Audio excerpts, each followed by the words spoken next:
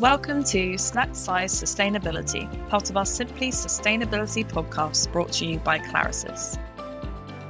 Each snippet will see me, Sarah Hammond, discuss a key sustainability concept in less than 5 minutes. So grab a snack and get comfortable. In this episode, we discuss modern slavery, what it is, why it's important to organisations, and how it relates to sustainability. So what is modern slavery? The UK government defined modern slavery as the recruitment, movement, harbouring or receiving of children, women or men for the use of force, coercion, abuse of vulnerability, deception or other means for the purpose of exploitation. It is a crime under the Modern Slavery Act 2015. When hearing this, it can quite often make us think of the most extreme cases and something that we are unlikely to come across or are unlikely to have to consider. But this isn't the case, particularly when we broaden our view to consider all of our operations and our whole supply chain. In relation to this, the definition by anti-slavery organisation is very useful. They say, modern slavery is the severe exploitation of other people for personal or commercial gain. Modern slavery is all around us, but often just out of sight. People can become entrapped making our clothes, serving our food, picking our crops, working in factories, or working in houses as cooks, cleaners, or nannies. So how does this relate to sustainability? From a people and social sustainability perspective, a sustainable supply chain can only be called sustainable if people are not being exploited in scenarios that can be defined as modern slavery.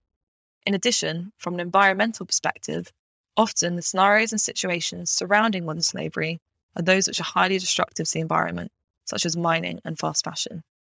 An interesting paper highlighting the connections between modern slavery and the environment is Bells and Sobukul 2021. Entitled From Forests to Factories, How Modern Slavery Deepens the Crisis of Climate Change. They estimate 40.2 million people are currently in situations of modern slavery, and they discuss the circular relationship between modern slavery, environmental destruction, and carbon emissions. But what does this mean for organisations? In the UK, organisations are expected to publish an annual modern slavery statement if they are a body corporate or partnership, whether incorporated or formed, if they carry out business or part of a business in the UK, if they supply goods or services, and if they have an annual turnover of 36 million or more. Previously, those who had statements could be found on the NGO registries such as WikiRates, and the quality of these statements were assessed on websites such as Walk Free. However, recently, the government has launched its own registry, though it's not mandatory to show them on this register at present. Internationally, many countries have very similar requirements, such as Australia. Whilst there are certain criteria to produce a modern slavery statement, many companies do it voluntarily as it's the right thing to do. You can find Clarisys' modern slavery statement on our website. But what should be included in a modern slavery statement? Statements should describe the actions taken every financial year to deal with modern slavery risks. They aren't to declare your organisation as slavery-free, but to show how your organisation has considered modern slavery and reduced and minimised any risks. The government suggests including organisational structure and supply chains, policies in relation to slavery and human trafficking, due diligence processes, risk assessment and management, key performance indicators to measure effectiveness of steps being taken, and training on modern slavery trafficking. But how do you get started? There are 5 key things that organisations should do. 1. Create your own supplier code of conduct which formally defines how you expect your suppliers to behave, including specific modern slavery clauses in your contracts. 2. Conduct a human rights assessment to identify any high-risk areas. You can find out more about this on our human rights episode. 3.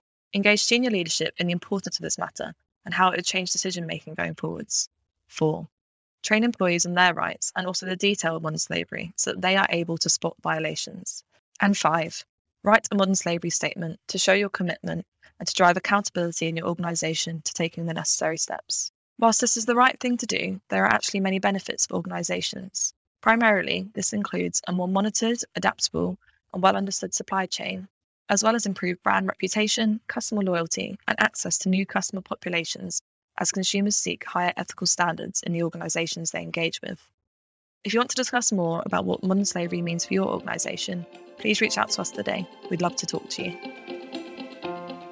Thank you for listening to Snack Size Sustainability. We hope you enjoyed it and learnt something new. Please do let us know if there are any key sustainability concepts you'd like us to cover, and we look forward to welcoming you back on our next episode.